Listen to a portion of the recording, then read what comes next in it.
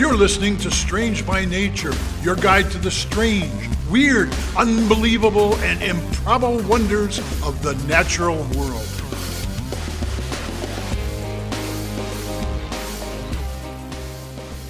Hello, everyone. Thanks for being here today. I am Kirk Mona, and I am joined today by Rachel Ginza and Victoria Thompson. We are all professional naturalists who together have scoured the world for weird and wonderful wonders just to please your mammalian brain's desire for novelty. Isn't that nice? Let's do this. Welcome back, everyone. I get to start us off this week, but first we have to say hi because Victoria's here. Hi, Victoria. Hey, I'm here. Yay. Yay. Hey, Victoria. You know, Victoria, it occurs to me, it still says every single week. Yeah, I know. Our three names in the intro. Even though you're not here every week, but I'm not changing it. I'm here in spirit here with every us week. live with in it. spirit. She's with us in spirit here. With I'm us, also not right. technically Yeah, she's in our a hearts. professional naturalist anymore. I'm still a naturalist. I feel like I'll always be a naturalist, but I'm not a professional naturalist anymore. You are a professional and a naturalist, but technically you're no Okay. longer a professional naturalist, right? Exactly. I guess. I mean, I'm a student. I think it technically still right now, counts. but whatever. Hey, aren't we all right. students? Well, professional student, maybe. There we go. We're all students of life. You're just paying more money than we are to study. My goodness. Yeah. All right. So, what were both of your lockdown hobby or things that you learned? Because I know a lot of people had, just stick with me, it all will come together. Because I know a lot of people learned to do new things during lockdown. Like me personally, I learned how to raise an eyebrow, like a single eyebrow. That was my lockdown thing that I That's learned. great. Wow, that's a good one. I was a took good the one. time to learn that. Did you all have like a hobby or something that you learned? I had toddlers, so Valid. No. Right, that's what you were learning. yes, I was learning toddlers. Valid. Now, Rachel, this is such a loaded question. I know. You know that I collect hobbies like Yeah. I do. the lockdown was, I need no excuse to learn something new. So, one thing I did learn that was new that was sort of work related is I did a lot of video production work because we took a lot of our teaching online. So I Mhm. took my existing video, work knowledge and learned all kinds of new streaming platforms and ways to do interactive stuff with people online. So that was Mhm. one thing I spent a lot of time learning. Oh, I have There you one. go. It was a little Oh. later in the pandemic, but I don't know if you guys know this. I started a podcast with a couple friends. Oh, There is that. I was going to say that as yeah. well. You know what? That's yeah. right. I Did do start a remember that. podcast, yeah. Yeah, that is true. Mm. Okay. Yeah, like 3 years ago. Let Yeah, that sink in. Oh my gosh. Yep, yeah, you're right. Oh man. Okay, so one ecologist that was in Germany took work home with her during lockdown and Okay. learned A something lot of us did. fascinating. All right. So How do you take work Daniela- home with you when you're an ecologist? I'm Oh, sure just you'll wait. enlighten us. I absolutely will. So Daniela Rusler had Uh-huh. a field near her home, and during lockdown, as an ecologist, apparently when she was able to go in the field like big F field, apparently that is a remote place in Brazil generally for her, so she couldn't go there. The field. Okay, got it. The big F field. All Big right, yeah. F field. So she went to a little field near her home, and she Okay. discovered something really, really cool. This particular field apparently had a bunch of little tiny jumping spiders. Aw. Cute, fun. So Who doesn't like a jumping spider? exactly. So we've talked about I mean, various probably lots of people. Lots of people. Yes. Yeah, I guess. Yeah. But But they we've should. talked- They're so cute. They're so cute. So we've talked about various jumping spiders before, like the peacock jumping spider and things. So just to give you a little yes. idea, there was this Skeletor really one, yeah. cute little, that one too. There was a cute little animation or picture of a spider being passed around on the internet. with like big eyes and things like that. Generally speaking, if you picture a cute spider, it's a jumping spider. Yes. Give everyone a little bit of an Makes idea. sense. So Daniela was observing these spiders, which were very small, like about the size of her pinky fingernail or whatever. So really tiny, pretty small. Yeah. They're not big. And she saw that some of them, like when night fell, so when it was nighttime, she saw that some of them went into little nests of silk, which are called retreats. Oh, so the fun. spider retreat. Spider retreat. Nice. And some would hang upside down from a silk strand. And she noticed, as she was watching, that the spiders seemed to be sleeping, which is highly... Scientists, we've talked about sleep before. Scientists think that every animal sleeps, but what that looks like differs in all various kinds of animals. So she was pretty sure that they were sleeping. But she noticed that they seemed to be twitching while they were sleeping. So, All right. as you do as an ecologist, she decided to spider dreams. That's my thought, yeah. hold on to that. Okay. Oh, here we go. As All you right. do, she decided to run an experiment. Now, this is 2020. She was able to go to her lab eventually, and she was able to get a bunch of baby jumping spiders, like 135 little jumping baby spiders.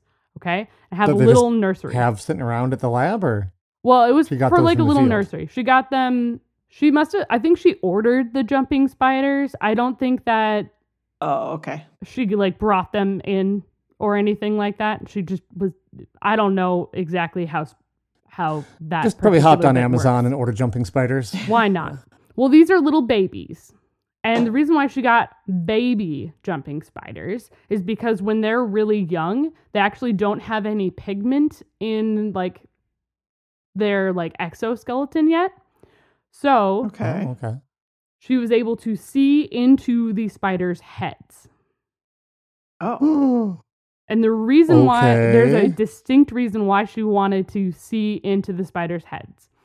And it was This is something to so do cool with, already. it's very cool. So one of the reasons why she wanted to see into the spiders' heads was because she wanted to look at the spiders' eyes.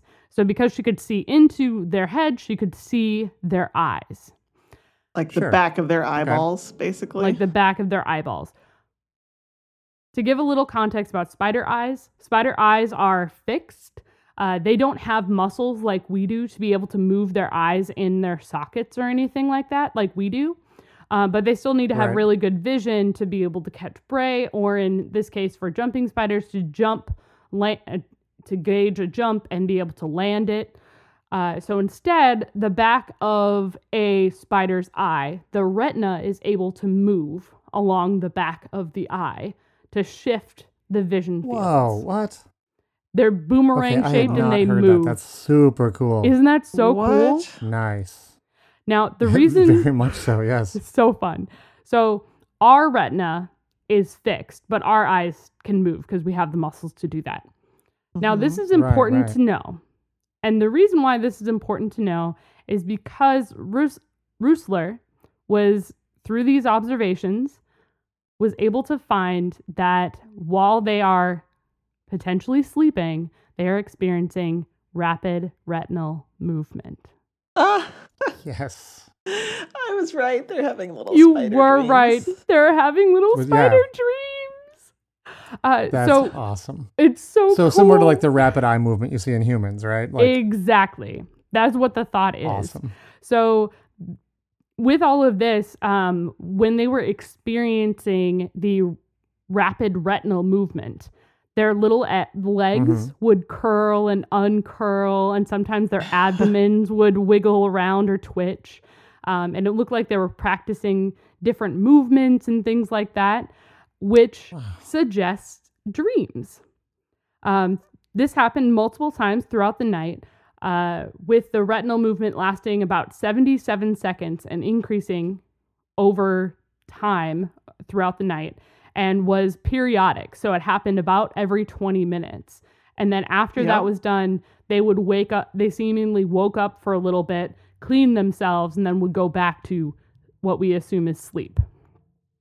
What makes this extraordinarily cool is that this is the first invertebrate to be found that experiences REM-like sleep and potential dreaming.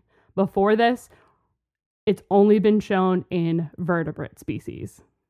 Rachel, That's amazing. astounding. Isn't love it it. so cool? I did not make such grand contributions to science advancement in my free time. Neither Alright. did I. I did a lot of education.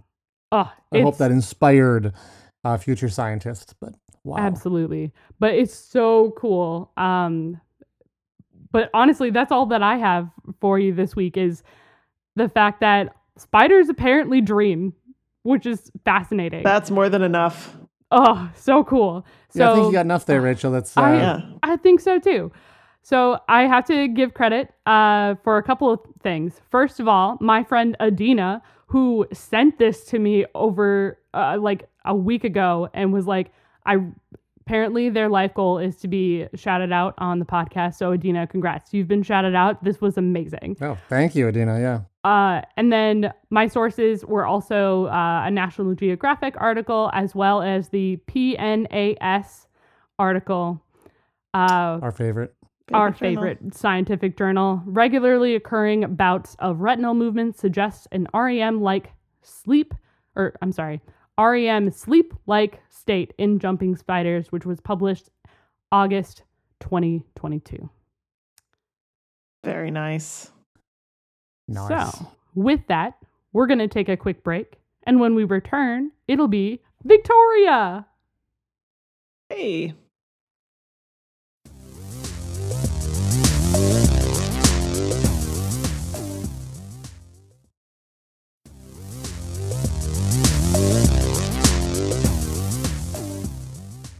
All right, we're back.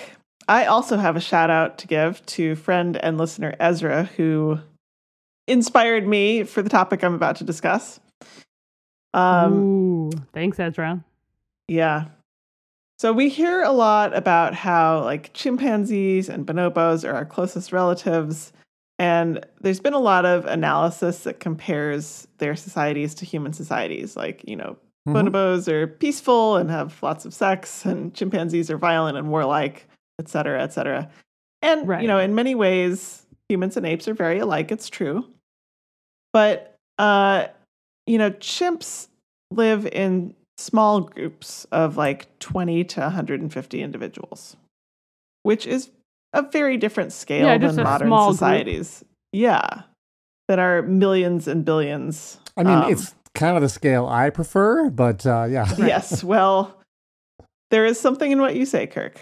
But, you know, to live in a society with millions of people, you need to have systems to deal with stuff like sanitation, food supply, defense, Oh, sure. Yeah. and so forth. They're just Right. not needed in small groups like that. So, you know, to find an animal that's similar to humans in this respect, you really have to look beyond our close relatives, the apes, beyond the primates, beyond the mammals, and even beyond the vertebrate world to the ants. Sure. Yeah. Yeah. So, like modern humans, ants can live in very large groups of up to millions or, you know, really trillions of individuals. Mm-hmm. And they do, in fact, engage in warfare that can be incredibly destructive yeah. to the colonies involved, similar to some of the wars that humans have undertaken in the last couple hundred years. And in Right. fact, I've stumbled upon some epic ant wars going on at work. oh, yeah, Oh, absolutely. nice. Holy cow. Well, there is, in fact, a war that has been going on for decades that results in millions of casualties every year. But it is all beneath our feet and mostly beneath our notice. And I'm not going to talk about just any ants today, because many ants engage in warfare and take over territory. But today I'm going to be talking about the Argentine ant, which is arguably the most successful invasive species in history. Huh. Wow. Yeah, its Latin name This one is a little tricky. Lenipithema humile. All right, if you are Beautiful. struggling with a Latin name, Yeah. I that tells me would it must really be slaughter. I would something. it would be the worst if I tried that. Argentine ant. That's nice and easy to say. They originally, that of works course, for me. they come from Argentina and the surrounding countries. Oh, you don't say. Yes, they do. Imagine Would've that. guessed. Yeah, in their native area, they live in subtropical areas near the Paraná River watershed. And, in that area, they have colonies that aggressively fight each other for territory. And that state of war against other Argentine ant colonies keeps the size of each colony in a reasonable size, like under control. Oh, sure. They're fighting with other Argentinian ants, like the Yeah. same species. Yes. Okay, And okay. probably Okay. also other ant species, but, they're fighting interspecies warfare, or intraspecies Gotcha. warfare, I should say. Okay. However, starting in the 19th century, some of these ants managed to stow away on trading ships traveling from South America to Europe. And once there, they found that they Uh-oh. really loved the Mediterranean climate. Ah, Yeah. yeah. And they started... What's not to like about that stifling heat? Yeah. Oh, well. It's dry heat. They started spreading rapidly, and their aggressive nature meant that they were easily able to overpower the native ants in the region. In addition, they started behaving differently than they did in South America. Huh. Interesting. Yes. Instead of forming smaller colonies that fought with each other, these Argentine ants began to form enormous super colonies. Not What? great. Yeah. But of course, Europe was also a center of trade and colonization in the 19th century. And so the ant was then transported from Europe to North America, Japan, and many other locations. Of Now course. there are super colonies in California, besides Mediterranean, California, Japan, Australia, and perhaps other locations as well. These are truly massive, mind-bogglingly massive. So the one in California stretches from San Diego to north of San Francisco. What? Whoa.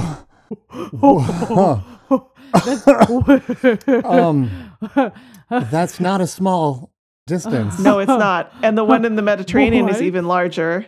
It stretches more than 6,000 kilometers from Italy to the Atlantic coast of Spain. What? Yes. Wait, That's one colony? Okay. Yes. Hold on. So, Go ahead, How go is ahead. that one colony? How is that possibly one colony? these Like, how do you are even define it at that point? multiple queen colonies. So Okay. each colony has multiple queens. So that Okay.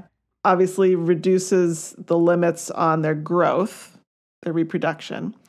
And also, a queen and a few workers can then branch off to form kind of satellite colonies that become part of the super colony. But what makes it all one colony is that they recognize each other. They do not fight each other. And they're all cooperating. Okay. Whoa. Are they all? I mean, are these all overlapping territories the entire way? Then, It's one contiguous No. colony, well, right. Oh my God, that's just That's as far as I wild. understand. Yeah. Whoa. Obviously not, an ant in Spain is not going to ever talk to an ant in Italy. No, But- of course not. They speak speak a different slightly different language. So yeah, Yeah. But, they High can five. both went to the understand each same joke well there, Rachel. other. It was right there, Kirk. It was, yeah. But how is this possible? These warlike ants that are fighting each other back in Argentina and South America are getting Right. along and cooperating in their new lands. So one possibility is that the initial trip to Europe was a genetic bottleneck. And, Sure. back in South America, Hmm. there is, in fact, a lot of genetic diversity among the ants. Right. And that affects the chemical signatures by which they recognize each other, sniff each other out. And so it's, the smell of oneself, one's own colony versus the other colony. Oh, so these all Right. smell the same.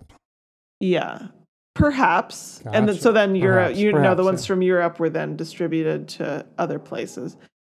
But, Right. So they all get along. right. This may not actually be accurate, though, because there Okay. doesn't seem to be such extreme genetic conformity at these different locations. So, like, Huh. some scientists have done genetic analysis within these super colonies and found that there's some genetic variation, including at, the gene locations where they think they're making their identification smells. So there was a 2002 paper. Darn. Okay. Yeah, Huh. there was a 2002 paper that put out another hypothesis, which is that unicoloniality, I can't say that word. Giant colony-ness. Unicoloniality? Yeah. Has evolved because they are in a non-native environment. Now, this argument's a little hard to follow, but basically, in the absence of natural threats, they form denser colonies because they're able to reproduce more, and they don't have to expend energy fighting other colonies. Oh, because there's always more room to expand into. And Yeah. And Right. Okay. denser colonies have higher rates because you have more workers in a single colony. They're going to more frequently encounter workers in another colony of Argentine ants. But colonies that show cooperative behavior with others of their species just wind up having greater success than aggressive Huh. colonies. So I don't totally follow the argument, but they seem to be making the argument that being in an environment that's easier to spread in has caused the evolution of this behavior rather than it being some kind of genetic bottleneck. Sure. Yeah. They have no such mercy for other species, though. They just Of course not. blitz all the other ants in their path. And in fact, it's caused a lot of problems because Oh, I can imagine. yeah, native species that eat native ants, are not always able to eat the Argentine ants, and then so on up the food chain. Right. Wow. Yeah, but just the sheer size of these colonies is mind-boggling, and the fact that they've evolved this really odd, different behavior in a different environment is also pretty fascinating. So that is what I wanted to share this week. Yeah, that's wild. Mm-hmm. Dang. Cool. So that 2002 paper Thanks, I mentioned Victoria. was, yeah, you're welcome. That was also in our favorite journal, PNAS, by Giraud and others. And then I also got some helpful information from articles in Scientific American and the Smithsonian Magazine, as well as a few other sources. We are going to take a Cool. little break. And when we come back, it'll be Kirk.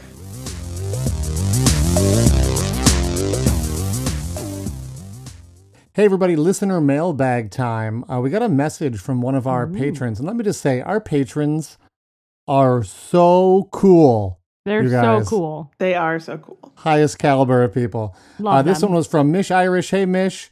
I'm going to paraphrase a wee bit for time here, but Mish wrote to say, I just listened to your Invisible Squid episode. That was Oh, Rachel's yeah. topic. Pretty Oh, awesome. That Yes. was so cool. And she said, I have something to add. I work in the notobiotic research at Penn State University. And there's another lab on campus that studies Wild. the Hawaiian bobtail squid. And I've talked with them about it. Notobiotics deals cool. with germ-free animals that we populate with known and controlled microflora. So I was interested in these squid because they hatch germ-free and then get populated with V. fisheri. Mm-hmm. From what I understood, talking with that lab, the population size of the colony inside the squid's light organ is what causes the bacteria to illuminate. And it's called quorum sensing, which I think you mentioned on the show there. I did, yeah. So the bacteria produce a molecule, and when enough of that molecule is present, they light up. So a large population equals lights on, less population equals lights off. They vent in the morning because they spend the day buried in the sand and thus don't need to illuminate. And as we talked about, then the colony regrows by the time they emerge at night. She says she has personally seen them bury themselves in the sand, and they wiggle down in, and then 2 little tentacles come out to brush sand over their heads. It's super cute and also very so cool. cute. Oh, that's Super so jealous. Cool. You know, That's such a how cool job. amazing that you chose this topic, and then one of our patrons happens to have talked to the folks at where she works, who also work with that species, who are studying it because of some of the unique scientific, characteristics that it has, which is very, wild. very cool. This is so fun. Thank you, Thanks, Mish, for Mish. writing in and sharing. Thank you. Yeah. Sharing what you know about these one of our strange topics. If you, yes, you listener, have something to share with us, you can do so either through the Patreon app, if you are a patron, or through the Podbean app for anyone who listens on Podbean, or you can simply email us at contact@strangebynaturepodcast.com.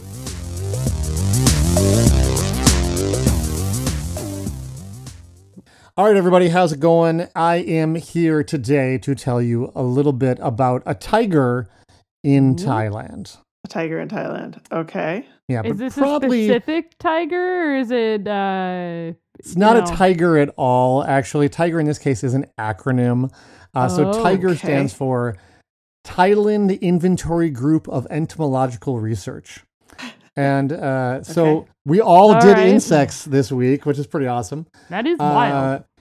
Well, Yeah, that is cool. spiders, Well, arthropods. Spiders, I'm Yeah. sorry, spiders not. We all did. I meant to say we did invertebrates this week. That works. So, yes, Tiger is a group of researchers interested in searching out and cataloging insects.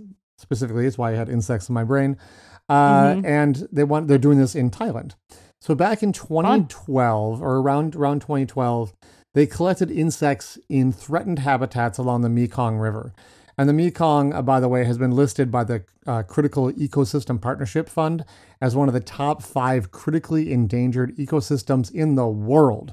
So the work they're Dang. doing there is especially important. We want to know what's in that area. I hate to say it before it gets wiped out, but that's kind of Yeah. how it may be. We need to know what we're trying to save there. Mhm. And one of the many insects they collected was a species of wasp. And this isn't Love a all good that wasp. surprising, as scientists have already identified over 100,000 species of wasps in the world. That's And that's so likely cool. only a fraction of how many are out there. Like, nature really loves wasps. There I are mean, lots of wasps out there. this isn't a wasp, but I mean, just in the state of Minnesota, there are 500 species of native bee. So, like, it doesn't surprise me that there's that many wasp species in the world. Not that they're the same. Yeah. yeah. And to be more specific, though, it happened to be a member of a group of wasps that I've talked about before on this show. Is it the Way golden digger back. wasps? Well, in episode 5, Rachel, I talked about a North American wasp that I see every summer, and you already guessed it. It's the golden digger wasp. Yay. Yeah. Oh, So, Kirk, as it I turns was out- just thinking about this for reasons will Awesome. be explained next week. Oh, next week. All right. Well, it turns out the species that I want to talk about this week that the Tiger team found is also in this same family. It's a type of digger wasp. Cool. Interestingly, I've learned that entomologists have described over 10,000 different digger wasps. Just digger wasps. 10,000 wow. of them. So simple Ooh. math there means that 10% of all wasps known to science are actually types of digger wasps, That's nuts. which wow. is Wild. super cool. Now, digger wasps are parasitic wasps, and this one does not disappoint. Oh, good. This new species of wasp hunts cockroaches, yes. which Cool. is super cool. I really When it don't like finds one, it uses its large stinger to attack the cockroach and sting it right between the head and the thorax. And the wasp basically injects a powerful neurotoxin, essentially directly into the brain of the cockroach, which is pretty wild. You go, wasp. I think that is aggressive. Yeah. Yeah, Victoria's probably got some trauma around cockroaches, so she's very happy to hear that. I don't blame her. I think I said back in episode 5 too that I am so grateful there are not giant digger wasps that do this to humans. Yes. Having a wasp about half the size of my body hunt me down and shoot a neurotoxin through the back of my neck and into my brain is not high on my list of ways to exit the earth. That sounds Luckily, awful. they're not huge. The golden digger wasp I talked about back in episode 5. It stings and paralyzes crickets and grasshoppers so it can fly away with them. This wasp does something a little different, though. The neurotoxin doesn't immediately paralyze the cockroach, but it seems to make them unable to move where they want to move. It essentially turns them into a zombie. Yay, That's zombie right. Turn them into parasited. zombies. Parasitized That will insect. obey. They will obey the commands of the wasp. And the researchers observed that the zombified cockroach would stop fighting and then seem to walk into the wasp's den all on its own. How? And it Or really- what? Well, that's the thing. I'm sorry, I gotta tell you, they don't know. It really wasn't clear if the wasps were somehow leading them.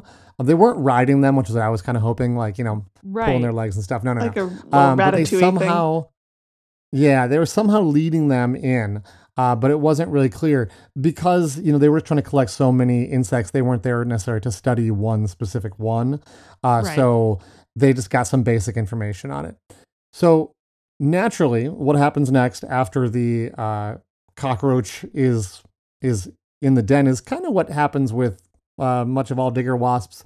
The cockroach becomes fully paralyzed underground, where the female wasp puts one of her larvae on it, and the larva begins to feed a bit on the exterior of the cockroach before burrowing inside, somehow knowing to eat the least important bits first to keep the cockroach alive as long as possible. Nice and fresh. Oh. Slowly devouring it alive from the inside. That's so metal.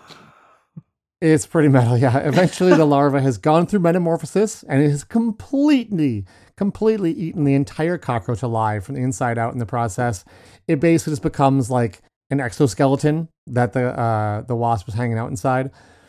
It's pretty much as horrific as it sounds. Now, I do think that's interesting, but we've already talked about something similar on the podcast. And, keen-eared co-hosts and listeners may have noticed I haven't actually said the name Yeah, of why this haven't you said the particular name? I digger did wasp notice that. from Thailand. Why haven't I said the name? Well, that's actually part of the story. Because when it was first collected, it wasn't given a name. And this is not uncommon. People are collecting stuff. To actually give something a name, it has to go off to a research institution where it can be carefully studied, figure out, is this something a species we know, a species we don't know, if it's new, where do we taxonomically place it? Like, all this stuff has to happen. And sometimes it happens years after something has been collected, right? Often at a museum. And the holotype for this species was deposited into the collection at the Museum for Naturkunde in Berlin, Germany, where it waited to be described along with, probably thousands of others. But that process is often something the public doesn't get to see. And the result is a scientific name that neither the public nor poor podcast hosts like us are sure how to pronounce. And if we can pronounce it, we're not sure what it means. Most of us did not take Latin as our world language in school. But this museum decided it'd be fun to let the public help out and choose a name for this soul-sucking parasite wasp. And the result was glorious. I'm so excited. The museum visitors got to learn about taxonomy and the process, and they helped vote and create one of the newest named species of digger wasp. So I present to you Ampulex dementor. Oh, that's so good. That's right. This is now officially the Dementor wasp, named after the soul-sucking guards of Azkaban prison in Harry Potter. Very nice. That's so cool. Good job, public. Which is Good job, public. very cool. That is so fun. Yeah, basically, I just want to talk about the Dementor wasp. It's super cool. So cool. We talked about digger wasp before, but the fact that there's one that's Called literally the named after Dementor. Dementors is It tickles that little nerd pretty itch awesome. that we just love. Yep. Sure does. This was not from PNAS or the journal you guys were looking in. This was from another great journal, PLOS One, and the story is called "The Soul-Sucking Wasp" by popular acclaim, museum visitor participation in biodiversity discovery and taxonomy. And also got some information from animalfact.com about the insect itself. So very cool. All So you Harry fun. Potter nerds rejoice. There's now an actual soul-sucking Dementor prowling the planet. So fun. Oh, thanks, Kirk. You're welcome. It's happened, you guys. That's another week. Thanks for tuning in. Go ahead and write us any comments you have, and we'll see everybody next week. Bye. See you then. Thanks everyone for listening to today's show. Be sure to subscribe. New episodes drop every Wednesday, and we love sharing this strange world with all of our listeners. If you would be so kind as to leave us a 5-star review, that would be great. It lets other lovers of the strange discover the show. You can reach out to us on social media by searching for Strange by Nature Podcast on Twitter, Facebook, and Instagram. You can send us an email as well. Our address is contact@strangebynaturepodcast.com. If you want more information about the show, you can also check out our website, which is strangebynaturepodcast.com. Until next week, get outside, stay curious, and embrace the strange.